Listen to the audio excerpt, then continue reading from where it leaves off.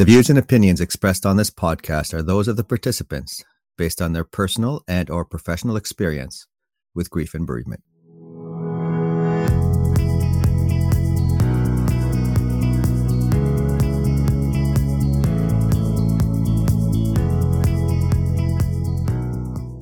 Good day, everyone, and welcome to the Lighthouse Beacon podcast. My name is Rami Shami, and I'll be your host.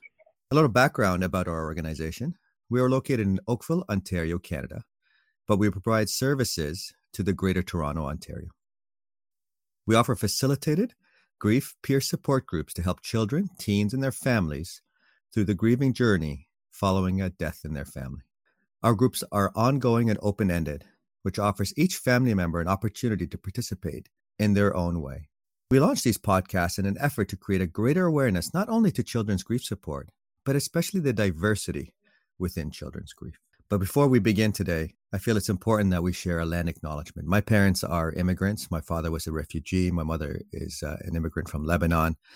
And they settled on this land without really recognizing and becoming aware of the trauma, harm, and genocide that has been incurred by Indigenous peoples as a result of colonialism and settlement. I acknowledge the land that I'm standing on today is a traditional territory of many nations, including the Mississaugas of the Credit, the Anishinaabe, the Chippewa, the Haudenosaunee, and the Wendat peoples, and is now home to many diverse First Nation, Inuit, and Métis peoples. I also acknowledge that Toronto is covered by Treaty 13 signed with the Mississaugas of the Credit and the Williams Treaty signed with multiple Mississaugas and Chippewa bands. And what a privilege it is today to be joined by these three individuals from a wonderfully progressive and a community-focused organization, which is Indus Community Services. Joining me today are Raman Hasra, Kritika Moran, and Jasneet Gruwal. Raman is a project director of family services at Indus Community Services. She has 8 years of experience in counseling, supervision, management, and program evaluation in the community setting. She's a registered social worker, and her practice is focused on developing and implementing trauma-informed, culturally responsive wraparound service models to meet the unique needs of our growing communities. Kritika is the family services counselor and community engagement coordinator at Indus. That's two large portfolios there, Kritika. She works with South Asian families referred by Peel's Children's Aid Society for the SATH program, which is a collaborative project with Indus and Peel CAS. She connects the families with culturally and linguistically responsive resources in the community. She is the project coordinator of the MASA project, which is Multicultural Access to Social Support Initiative, and works closely with young mothers with a special emphasis on newcomer families, expectant mothers, children in foster care, and assisting them with resources and connecting them with MASA mentors for ongoing support. And Jasneet is a youth counselor at Indus. She provides one-on-one confidential supportive counseling for youth between the ages of 12 to 24. Along with counseling, this support also provides risk management, crisis planning, and helps youth connect with resources available in the community. Welcome. I'm so honored and privileged to have you three with your knowledge, your experience, your passion, your backgrounds, your roles in the community supports that you provide. Maybe we'll begin by giving listeners a background of who and what is Indus Community Services. Thank you, Rami. First of all, thank you so much for giving us this wonderful opportunity. So Indus Community Services is a community-based organization. Indus is a leader in providing culturally responsive services to newcomers, families, women, and seniors with a focus on building healthy and resilient communities. So the agency has served our communities for 35 years. And it's supported by all three levels of government and its donors. Indus has 6 locations, 3 in Brampton, 2 in Mississauga, and 1 in Oakville. All our programs are culturally responsive and client-centered. That's quite a capacity of community service, is it not, Raman?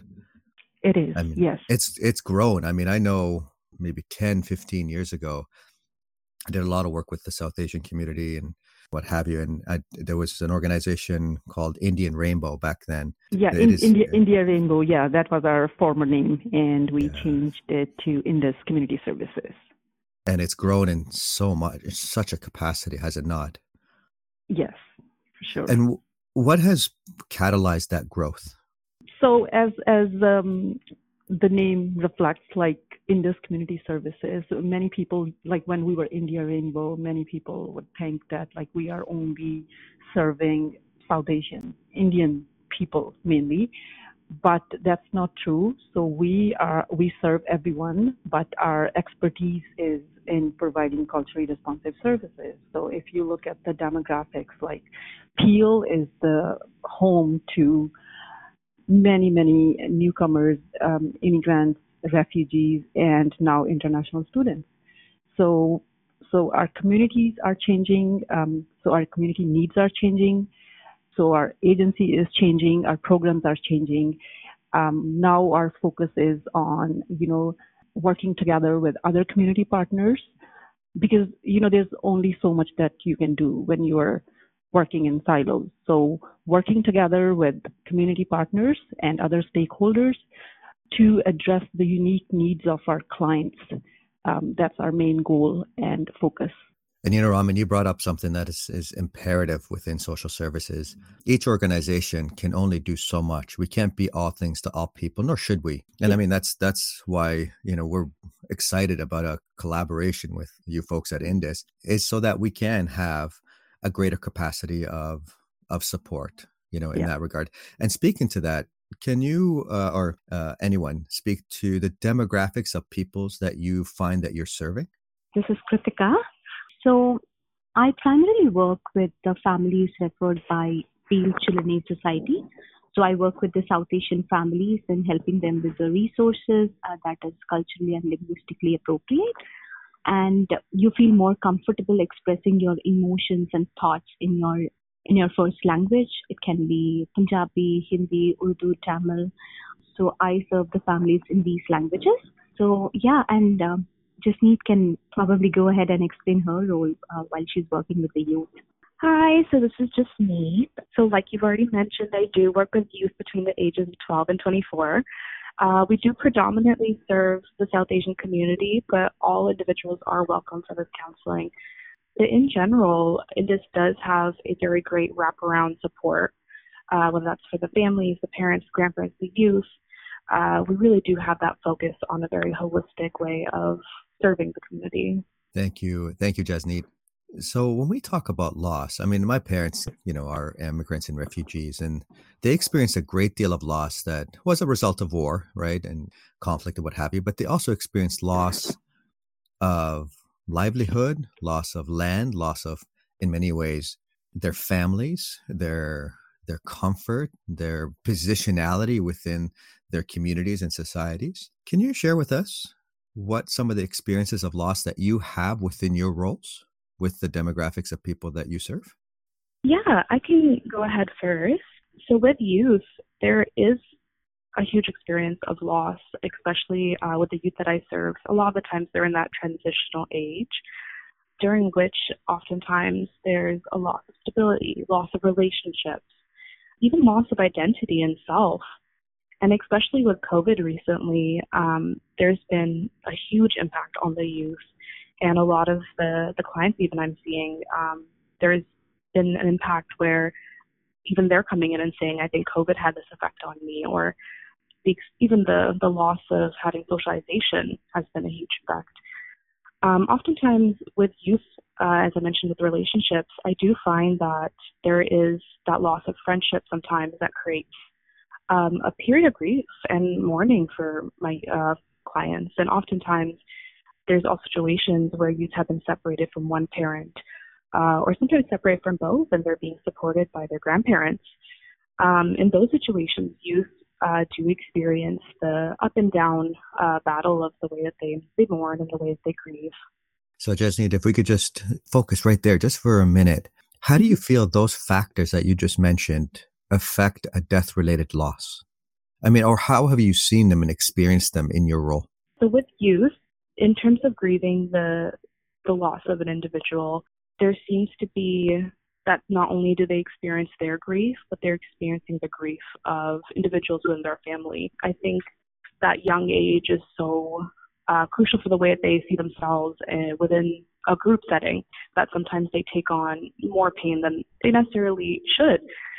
So with grief, they start taking on this role of trying to provide for the family because they see that, oh, my parents are going through this, or my grandparents are going through this, I need to step up. So not only dealing with their own grief, but they're handling that as well.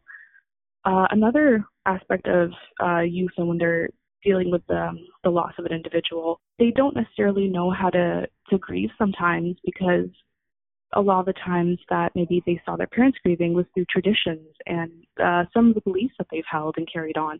And sometimes the youth don't resonate with that. So they're left feeling a little bit lost in terms of how to mourn and how to go about essentially going through that process.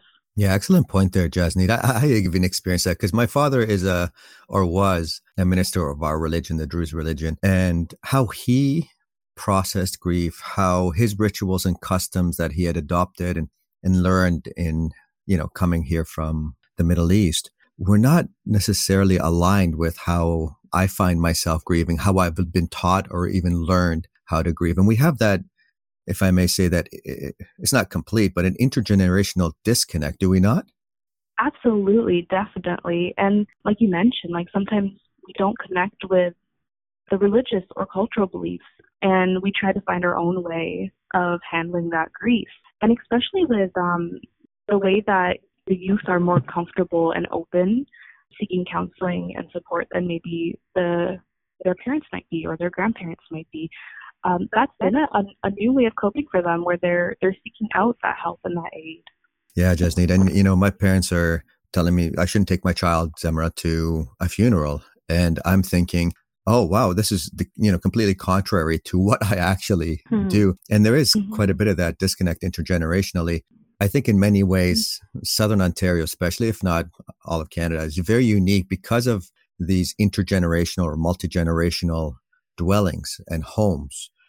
And what we're learning here, what we're taught here may be very different from second, third, fourth generation families. So it's very unique. And I would love to delve into it a little bit more and how you folks provide that support. But if I can circle back to Raman and Kritika about some of the experiences of loss that you are supporting with the people that you provide care for. Yeah, so as you know, we work with newcomers and refugees, and working with them actually is showing us that, grief can intersect with multiple parts of people's identity. So the process of immigration is often associated with feelings of loss. Actually, I think there's a name for this specific type of grief. If I'm not wrong, I think it's called cultural bereavement. So we work with people who miss their homeland. I'm an immigrant myself, so I can relate to that feeling.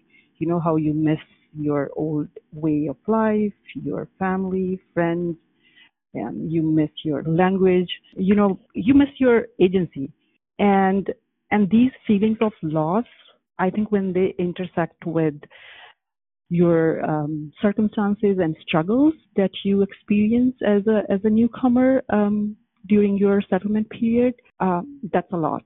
And we have seen people experience a profound sense of grief, and people respond differently to loss, as you mentioned, and Jasneet also said, then intergenerational piece comes in, right? How our elders or parents respond to grief, how do they cope versus how we or our children cope.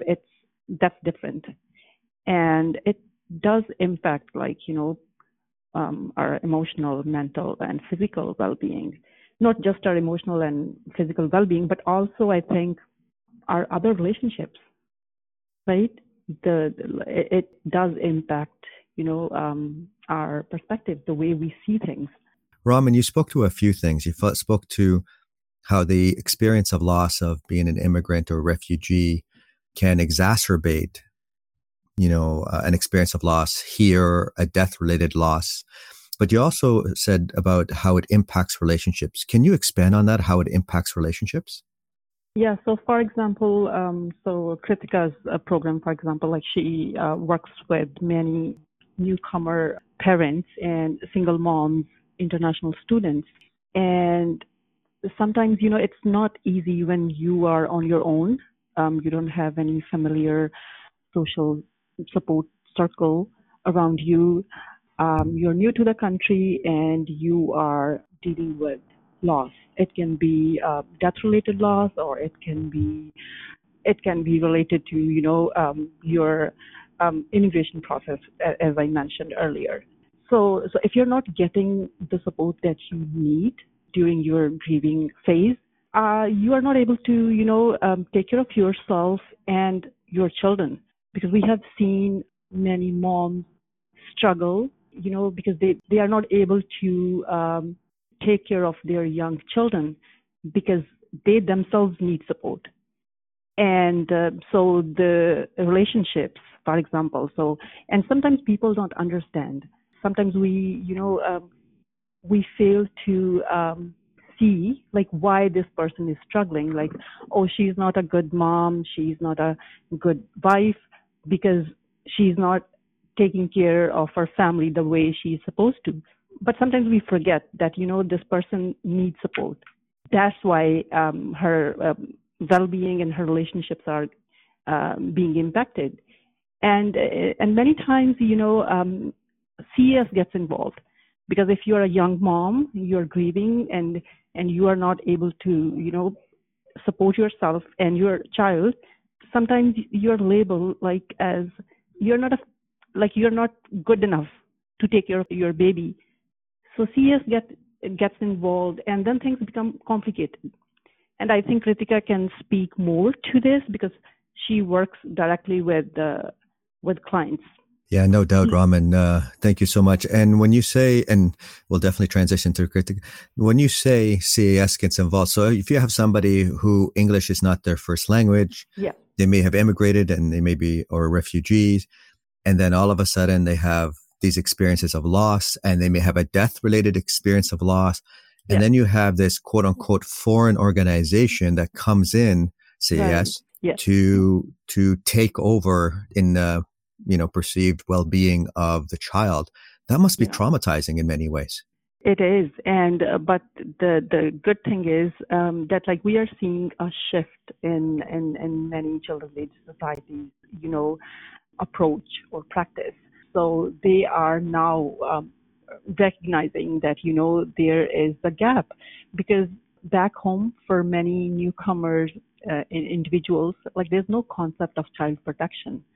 So for them, it's really difficult to understand why CS is involved, because they don't understand, right? So that's why our partnership with Peel Children's Aid and Halton Children's Aid is doing wonders, because our cultural facilitators like Kritika, and we have other cultural facilitators, they try to bridge the gap between these individuals and children's aid societies, and because they are able to make a difference, because they are able to provide support in these individuals' first language. They understand their culture. They can relate to their experiences. So and that makes a big difference. Thank you for all that, Raman. Okay, Kritika, can we hear some of your perspective, especially since you've been referenced by both the Jasneet and Raman with the wonderful work you do? What are your thoughts about what has already been shared? Yeah, so I would like to add on a few pointers to what Raman and Jasneet previously mentioned. So anxiety, depression, stress, school or work-related issues, it could be trauma, relationship issues, substance use, and other mental health issues that are often internalized in our South Asian culture.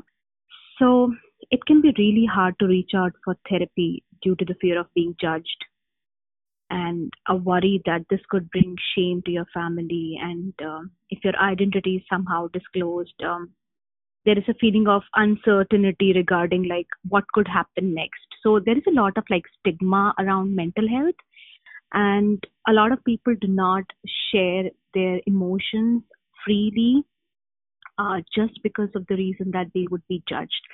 And working with Children Aid Society and the South Asian families together, like how Raman mentioned, I'm trying to bridge the gap between the families and the Children Aid Society, because it is very overwhelming for the families to be introduced to an agency that to a child protection agency, which they have not experienced in the past in their own home country. So it can be really hard in terms of even expressing your emotions. So mental health is definitely a big factor. It's a big stigma in our South Asian culture, and it could also lead to, second generation Canadians to not pursue therapy because there is a stigma around it.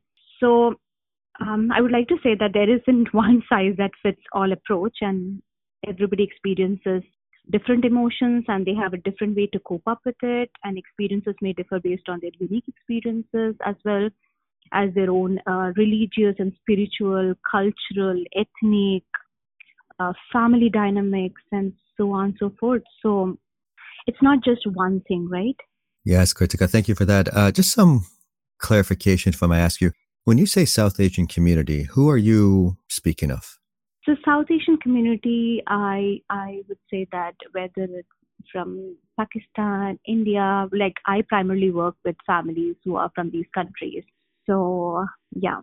And when you're speaking of CAS and the languages and these programs are not necessarily found in South Asia and they're here, and what are some of your experiences that exacerbate that mental health? You spoke to some of them, but what actually happens? What do you see? What are some of the storylines that you bear witness to that give this life so that we can actually relate in that regard? So there are many kind of experiences that my clients go through. So I would like to share two of those experiences. So I recently worked with a family who lost their child the same month they gave birth to. So it was very hard for them to kind of speak about this openly and have that safe space and a comfortable space to seek help. And this was a family who spoke in Tamil language, and I speak the same language. So it was very easy for me to kind of have that conversation with them. And trust me, while talking to the family, I had goosebumps because, it's a very different feeling in terms of losing a person. I mean, losing a physical presence of a person, and that to losing a child just after a few days you gave birth to. So I'm sure nobody can imagine the pain they went through, the trauma they went through. So having that language support, having that cultural understanding, having that empathy towards that cultural understanding meant a lot to the family, and they were pretty open to discuss more about the loss and describe it in detail and what kind of supports they would like to have in place. Because we all strongly feel, working with families in different capacities, that cultural understanding is a very important piece when it comes to grief, whether it's death related or whether it's non-death related. And the other family that I was working with, the child was 7 months old, and there were some injuries. And as you know, Children's Society, police, and other agencies got involved, and the child was in the foster care, was brought into foster care. And talking to the family who are new immigrants, so they are not aware of the child protection system as such, and they were not even sure like why this is happening. And they were explaining their part of the story of whether there is something that happened from their side unintentionally, and also trying to understand it from the Children's Society's perspective in terms of child protection concerns, and navigating the resources for them. Because at the end of the day, the families that you work with, even if there is a death-related or non-death-related loss, they need somebody who can listen to their concerns, who can listen to their worries. And that's what my role was in terms of handling the situation with the family. Though the situation has got better now with time, but still having that support, having that linguistically and culturally appropriate support, helped the family feel secure, and they felt that there is somebody from their own community to help them find these resources. And there are many more, because worked with more than 100 plus families. So it's not just one or two cases, but just to highlight few of them, these are the ones.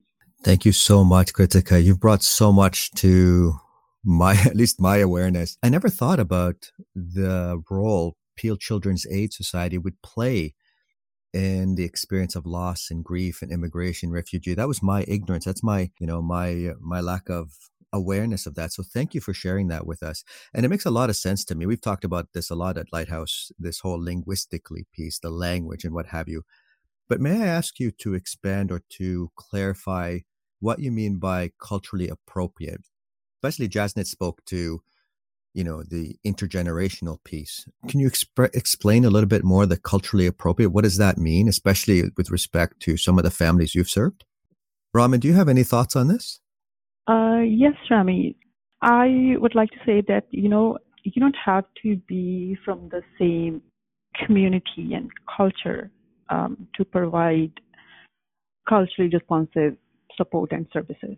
It's a bonus, right? If you are able to speak the language or if you belong to that culture. But even if you look at the South Asian community, there are thousands of subcultures, right? Hundreds of languages that people speak. Even within India, North Indian culture is totally different than South Indian culture. So, I identify myself as a South Asian woman, but still, I'm an outsider to all these other cultures.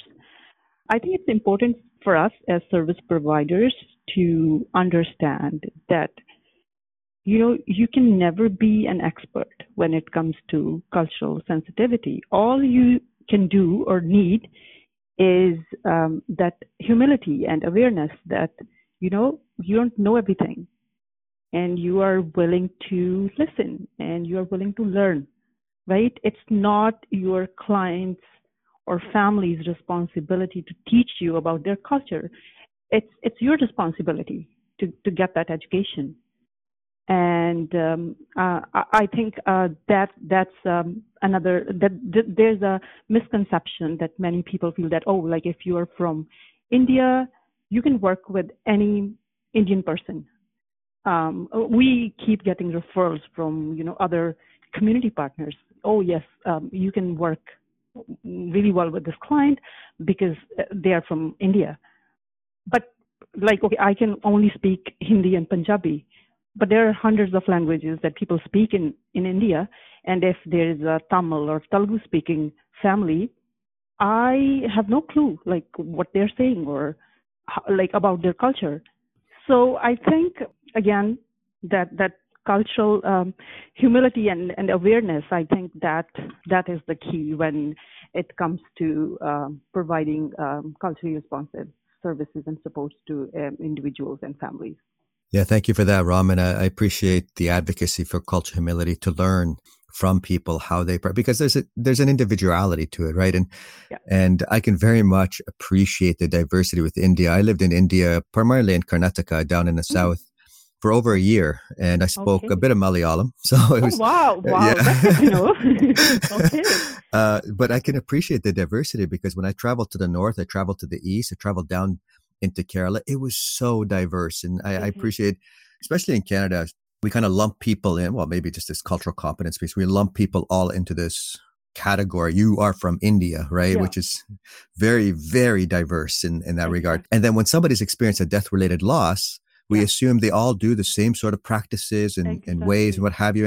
And I can only imagine from you folks how diverse the experiences of loss and grief are. If you add even the immigration, the intergenerational, and the refugee component onto it. So, Jasneet, thank you very much for that, Raman. We're very much on the same page in that regard. Jasneet, do you have any other comments you'd like to speak to this from your role and your perspective?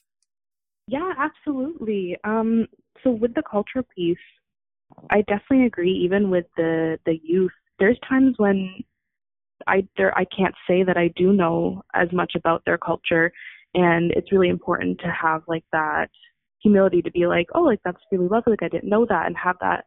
Just because I am from a South Asian community as well doesn't mean that I would have access to all the information that there is. And I agree, it is so diverse. Even India on its own, and that's only one part of the South Asian community as a country, is so diverse. And then you you add in the other countries, and there's so many different cultures, and they're all beautiful, and sometimes they're similar and sometimes they're different. But having that cultural humility has been very helpful. I also find sometimes a nice way to create that inclusivity can just be something as simple as, if a client is talking about being separated from a parent, I might ask, what name did you use for your parent? Like sometimes, for example, I call my dad Dada, and one of my cousins calls their parent like Papa or Papa. And so sometimes it's nice to just have somebody say that, and then they're able to use that term. Sometimes clients will come in using more Western terms, so being like my father, my mother, or their uncles and aunts. And when they realize that this is a space that they can use terms that are more culturally sensitive, I find they get more comfortable. I find that they have that moment of where they're like, oh, okay, and they start expressing a bit more comfortably. So just creating that space where it's not only do you have that humility that you might not know a lot about the different cultures, but also creating that inclusivity, I suppose. Oh, brilliant, Jasneet. Absolutely. I couldn't agree more. Like my daughter, she's born and raised here, second, I think, third generation or whatever. And she calls my mother and father Jiddo and Sitto. And people ask, what is that? And, how do you frame that? I think it's really important, even though she doesn't speak much Arabic at all. I think it's really important what you just made the point on is how we address others, how we address the person that has died, how we address the people that are related to us. Yeah, that can create a different sense of inclusivity. No doubt. No doubt. If we can circle a little bit back, thank you, ladies. I mean, we haven't even talked about, gender and pronouns and all that, because that all adds into it, and sexual orientation, that all adds into how a person expresses themselves individually in our midst. Now, but if we can circle back to Kritika, you work as a project coordinator for Multicultural Access to Social Support Initiative, correct? Yeah, the master program. That's right. Can you speak a little bit more about that program? That sounds fascinating, and how it interfaces with the experiences of loss, whether they're death-related or not. Absolutely, Ramesh.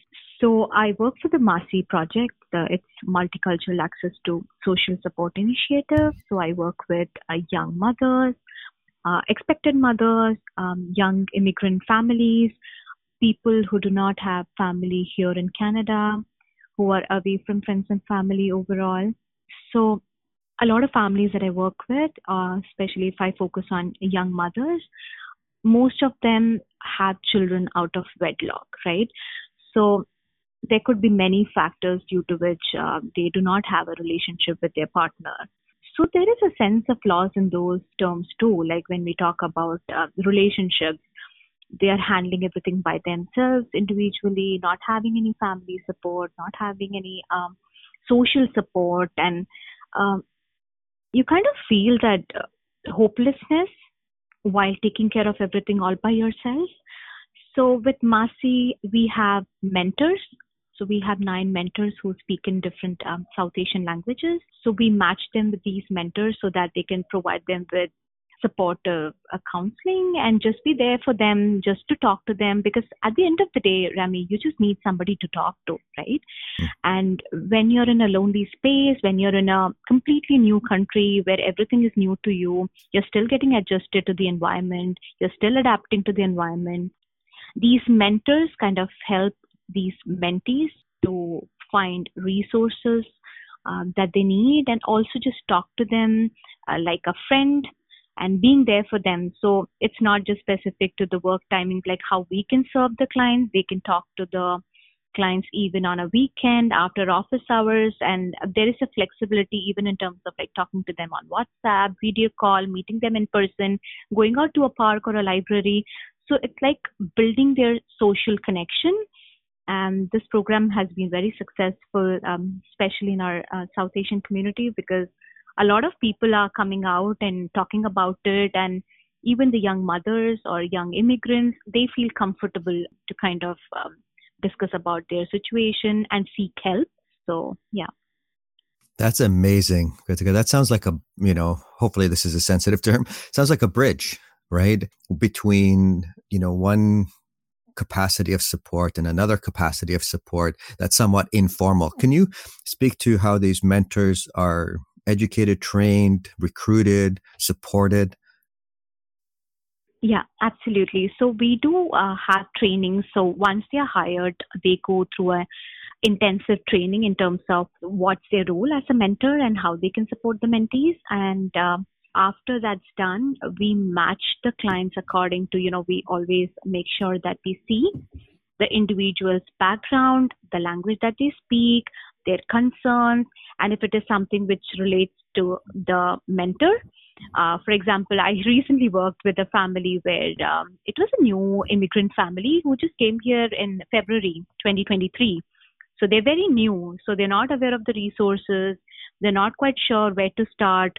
So the person I was working with, she's from a banking background, and by chance there is a mentor who is also from a banking background. So I matched her with this client, and it was so helpful in terms of sharing tips, in terms of sharing what kind of certification she's supposed to do, what are the next steps to follow. So somebody as a guiding factor, I would say, and somebody to talk freely, and somebody to kind of have a safe space to discuss about anything related to profession or even in terms of language, because both mentor and the mentee, they speak in Telugu.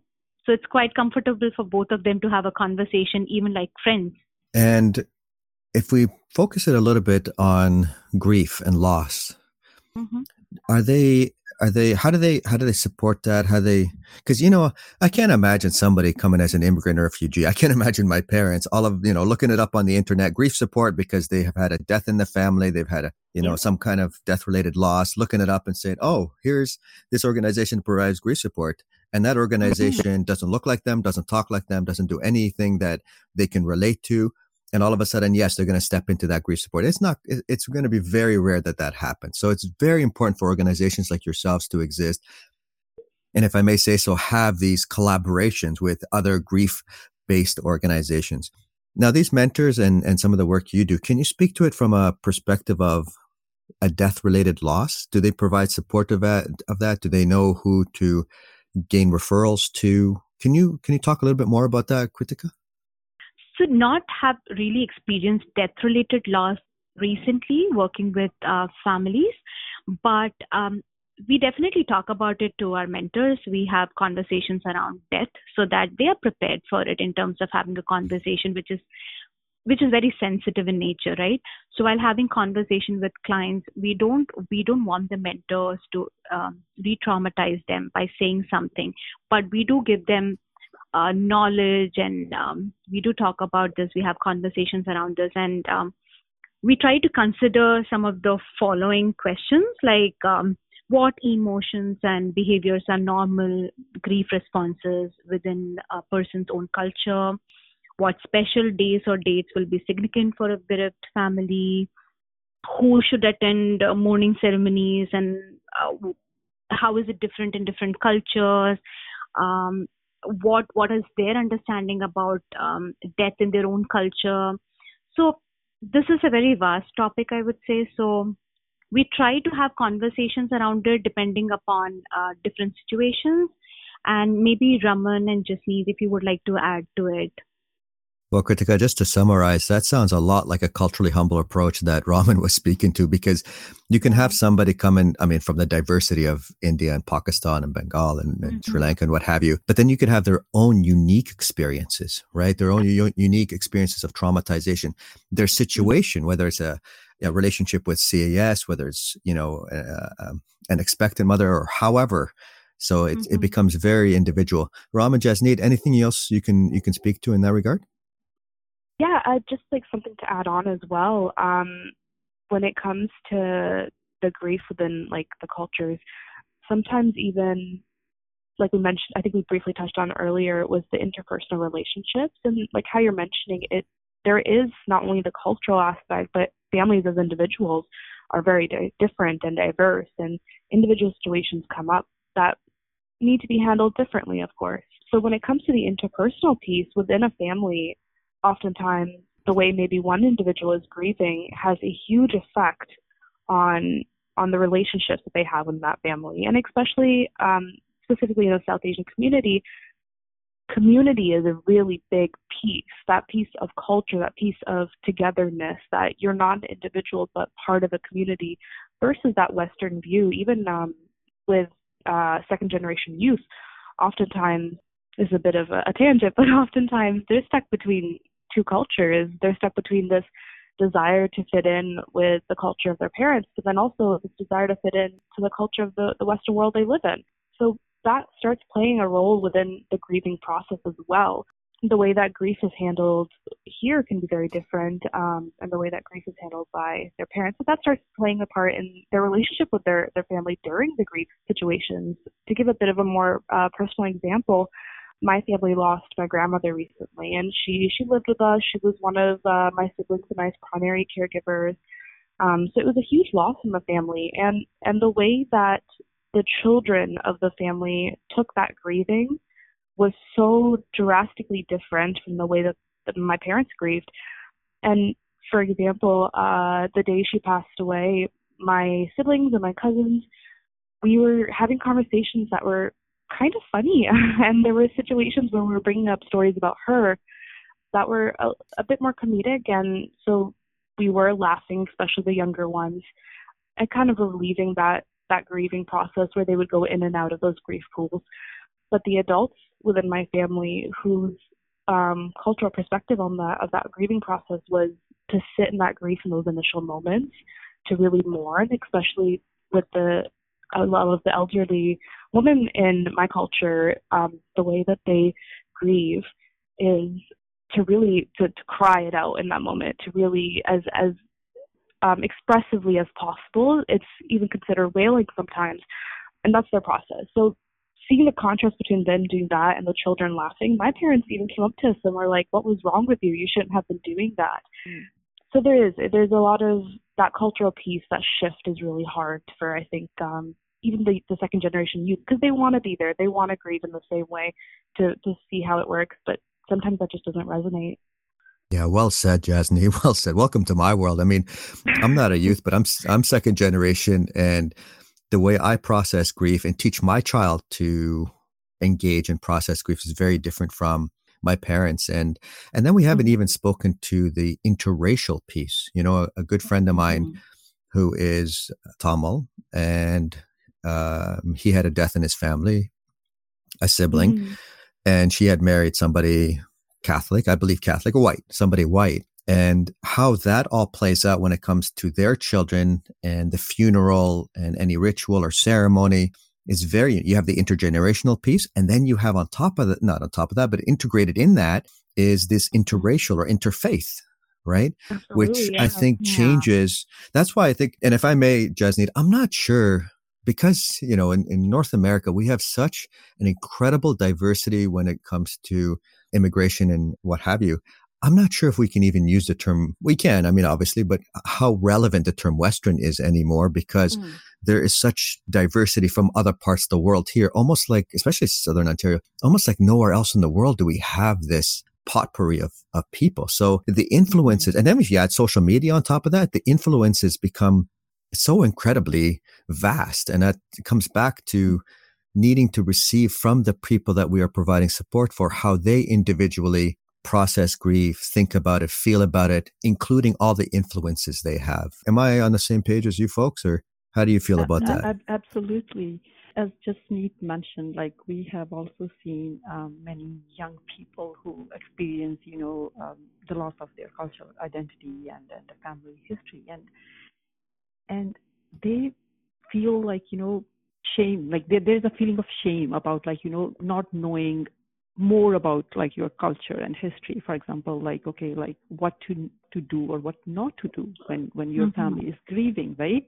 And that can lead to, like, another form of mental distress. So young people, like, have told us that they experience this grief in waves, feeling it more in certain times, like, for example, when you are grieving, like, okay, if there's I have seen that because we work with youth and parents, and this cultural bereavement piece it's huge.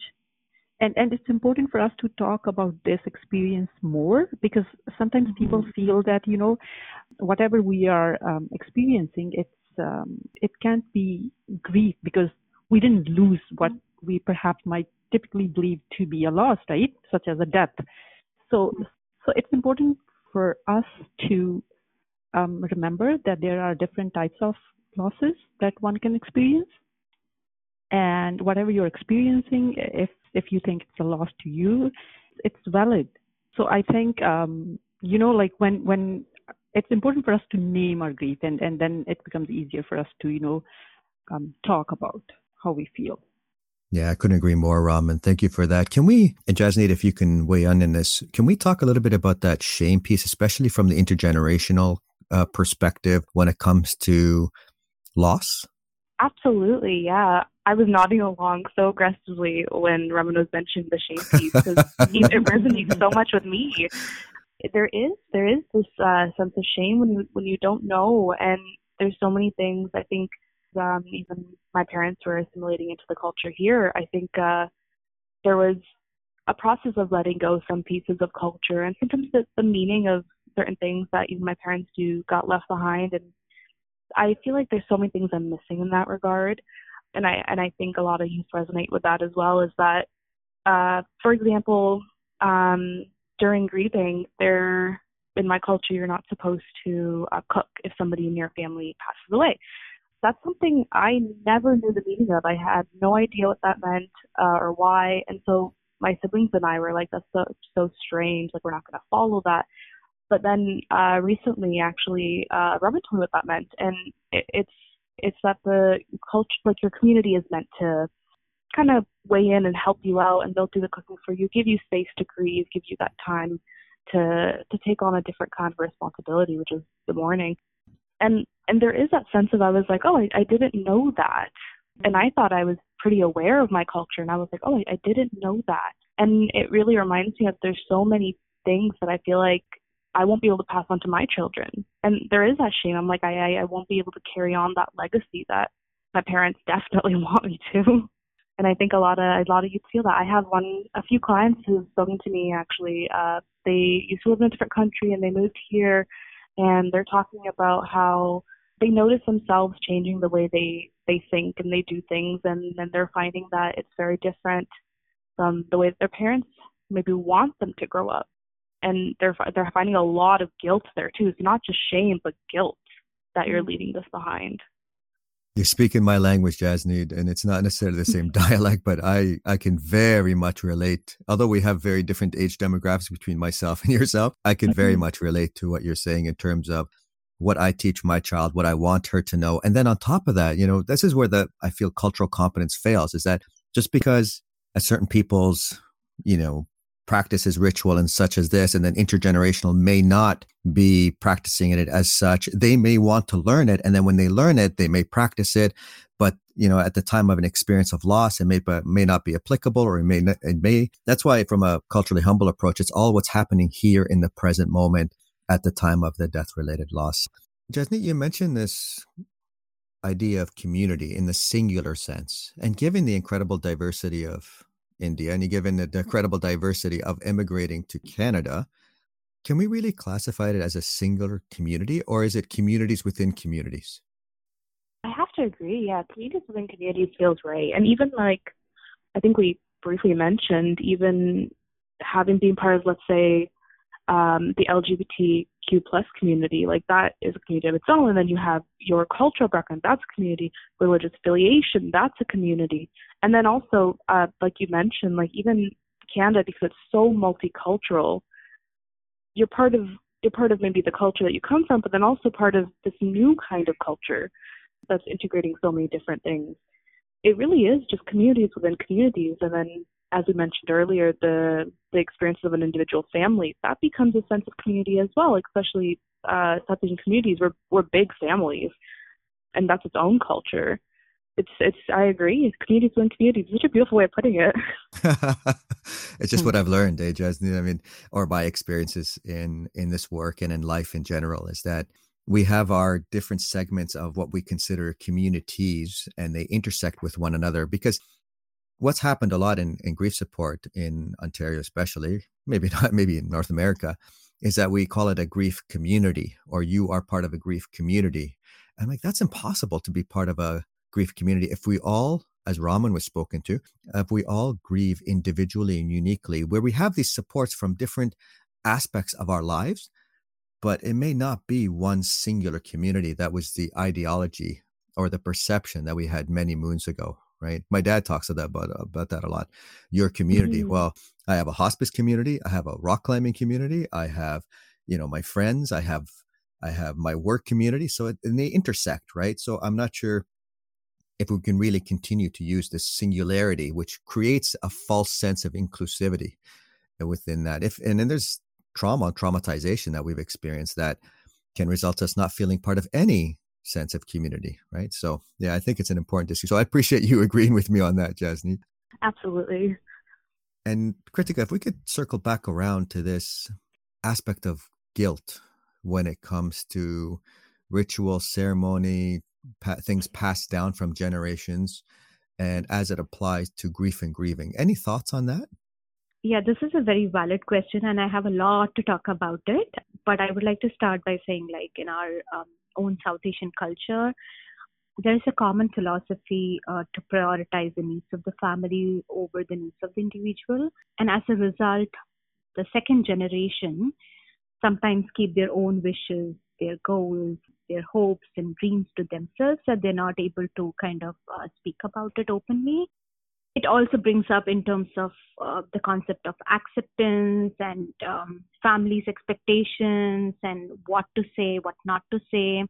There is an internal conflict that can become more complex with time if it is not addressed on time. Like earlier I spoke about the mental health aspect too. So Kritika, there's this, you mentioned this aspect of guilt. Mm-hmm. And it can be guilt as a result of not carrying forward the teachings of our parents or grandparents, the ritual, the ceremony, especially at times of death and loss, right? Especially at times of death-related loss. Can you speak a little bit more to that experience of guilt, how it interfaces with those aspects? Yeah, absolutely. So I can probably say it from the own experiences in terms of the families that I work with. There are individuals who are having children out of wedlock, right? So they do have a struggle in terms of sharing this news with their family, their own parents and extended family, and there is guilt and shame associated to it. So it's very challenging, especially in our South Asian culture, the kind of philosophies, traditions, cultural practices that we follow. It's challenging to open up and discuss about live-in relationships, talk about having a child out of wedlock.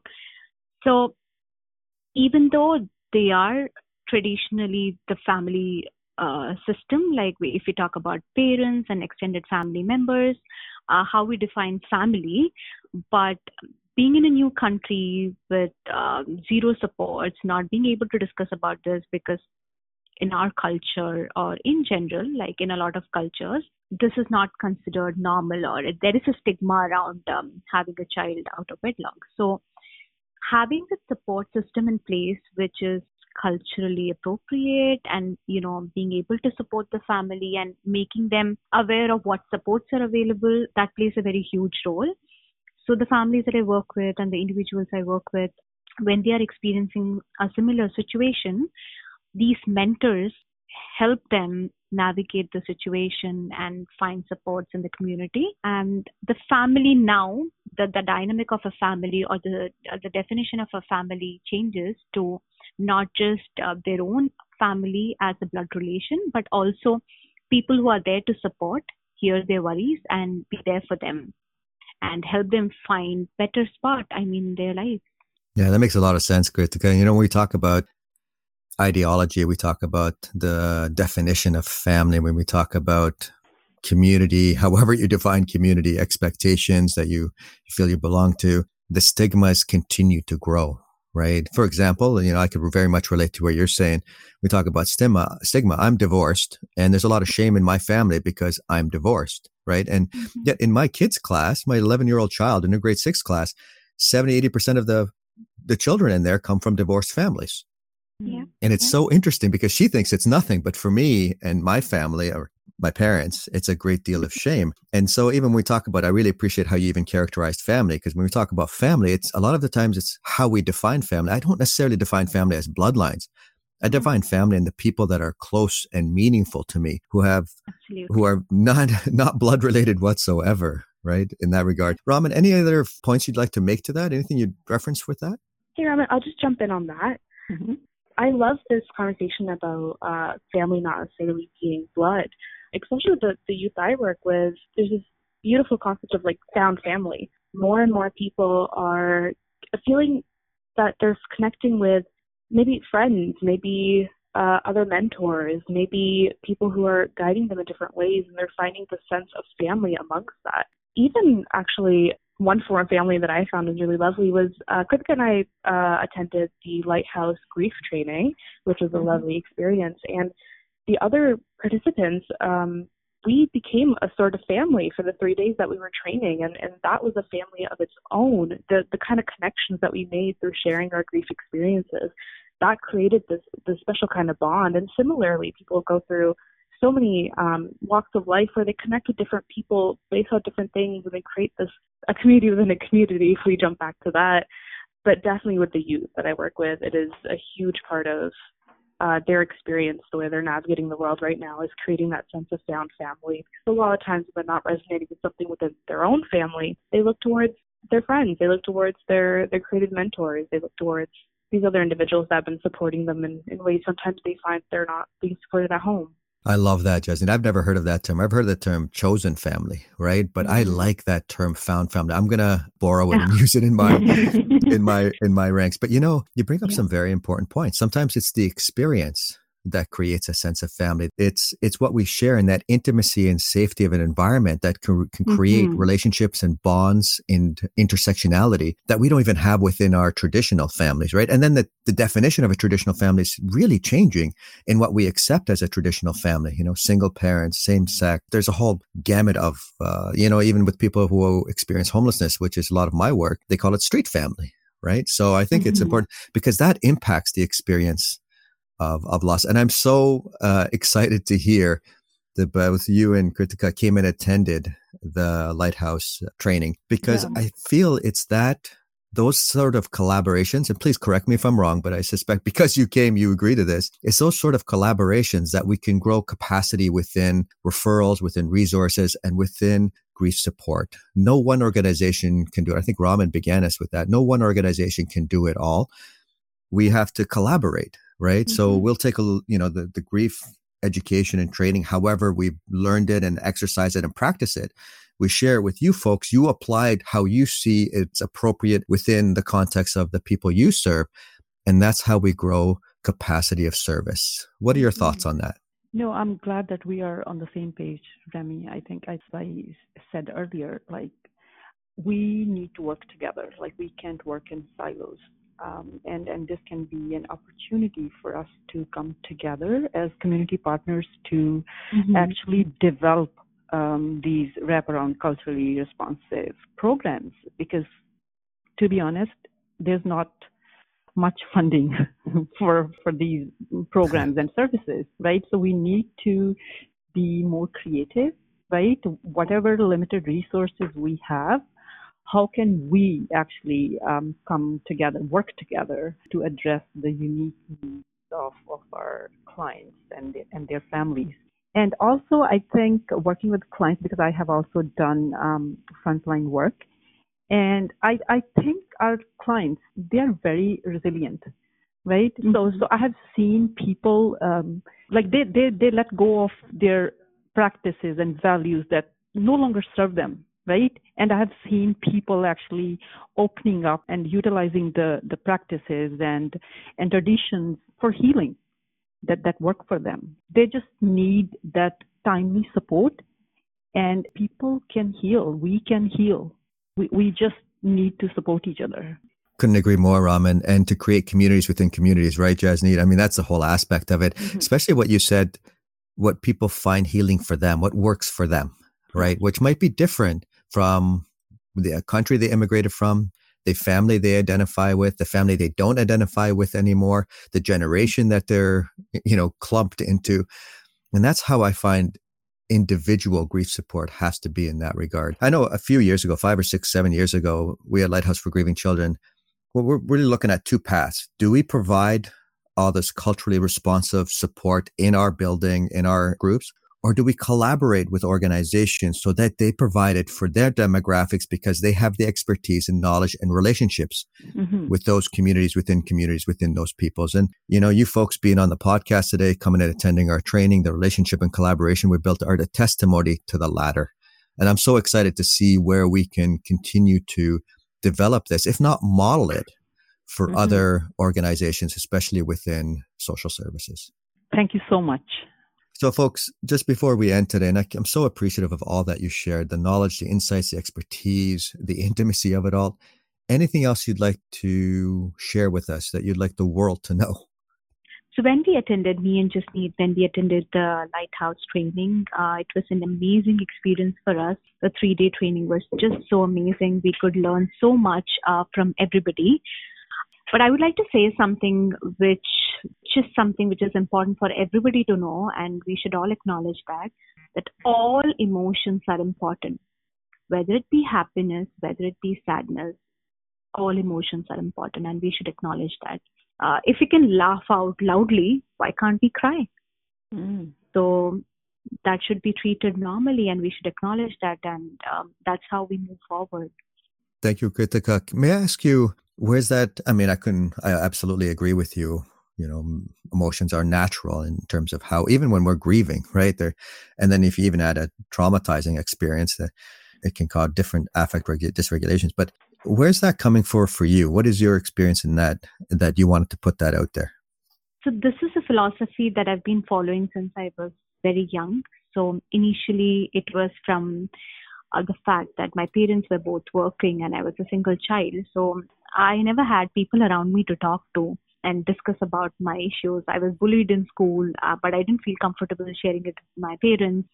There were other instances too, which was very critical in nature, and I couldn't openly discuss with my family because of the stigma around mental health.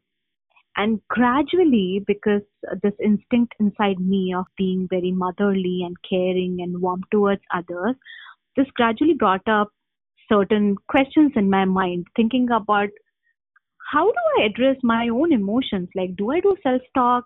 Do I write a journal? Do I talk to my friends? What do I do? And that's how this thing came up. And eventually, when I started experiencing death in the family and even non-death related loss, there has been many. It would take forever for me to describe all of them. But my experiences, my unique experiences kind of helped me find the solution and also acknowledge that if I can laugh out loud, why should I feel shy crying? Why should I feel shy expressing my emotions, which might be positive or sometimes negative in nature, but I should be able to address it. So addressing your emotions is very important, and I would encourage everybody to not feel conscious about crying. It's okay. It's okay to feel low. It's okay to feel depressed. It's okay to cry. Yeah, I agree with you, Kritika, 100%. Like, our emotions are valid, and it's okay to feel whatever you're feeling, right? Sadness, fear, shame, guilt. You need to find the outlets to express your emotions, and you can find what works best for you, right? Because as you said earlier, one size can't fit all, right? So whatever works for you, go give it a try. Well, thank you for that insight, Kritika and Raman. If there's a measure of inclusivity, I think it's to be heard, to be affirmed, to have the opportunity to share in your own autonomy and self-direction. And I think that's one of the most powerful healing measures when it comes to grieving, right? And the states of bereavement. So thank you for that. Anything else, Jasneet, do you have anything you want to add to that? Sure, yeah. I think the only main thing that I would want to add to that, because Kritika and Raman have put it so perfectly, is that like when individuals are going through, whether it be a tough time or whether it be a happy time, the validation of those emotions is just so important. And I think sometimes it is forgotten. And so I definitely agree.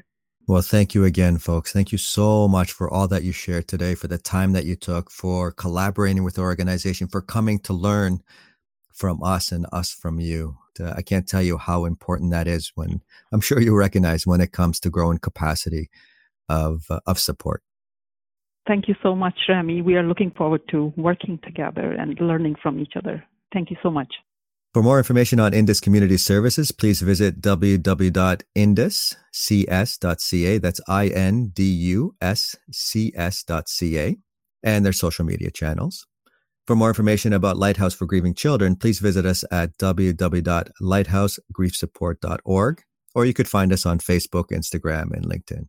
I'm Rami Shami, and this has been the Lighthouse Beacon Podcast.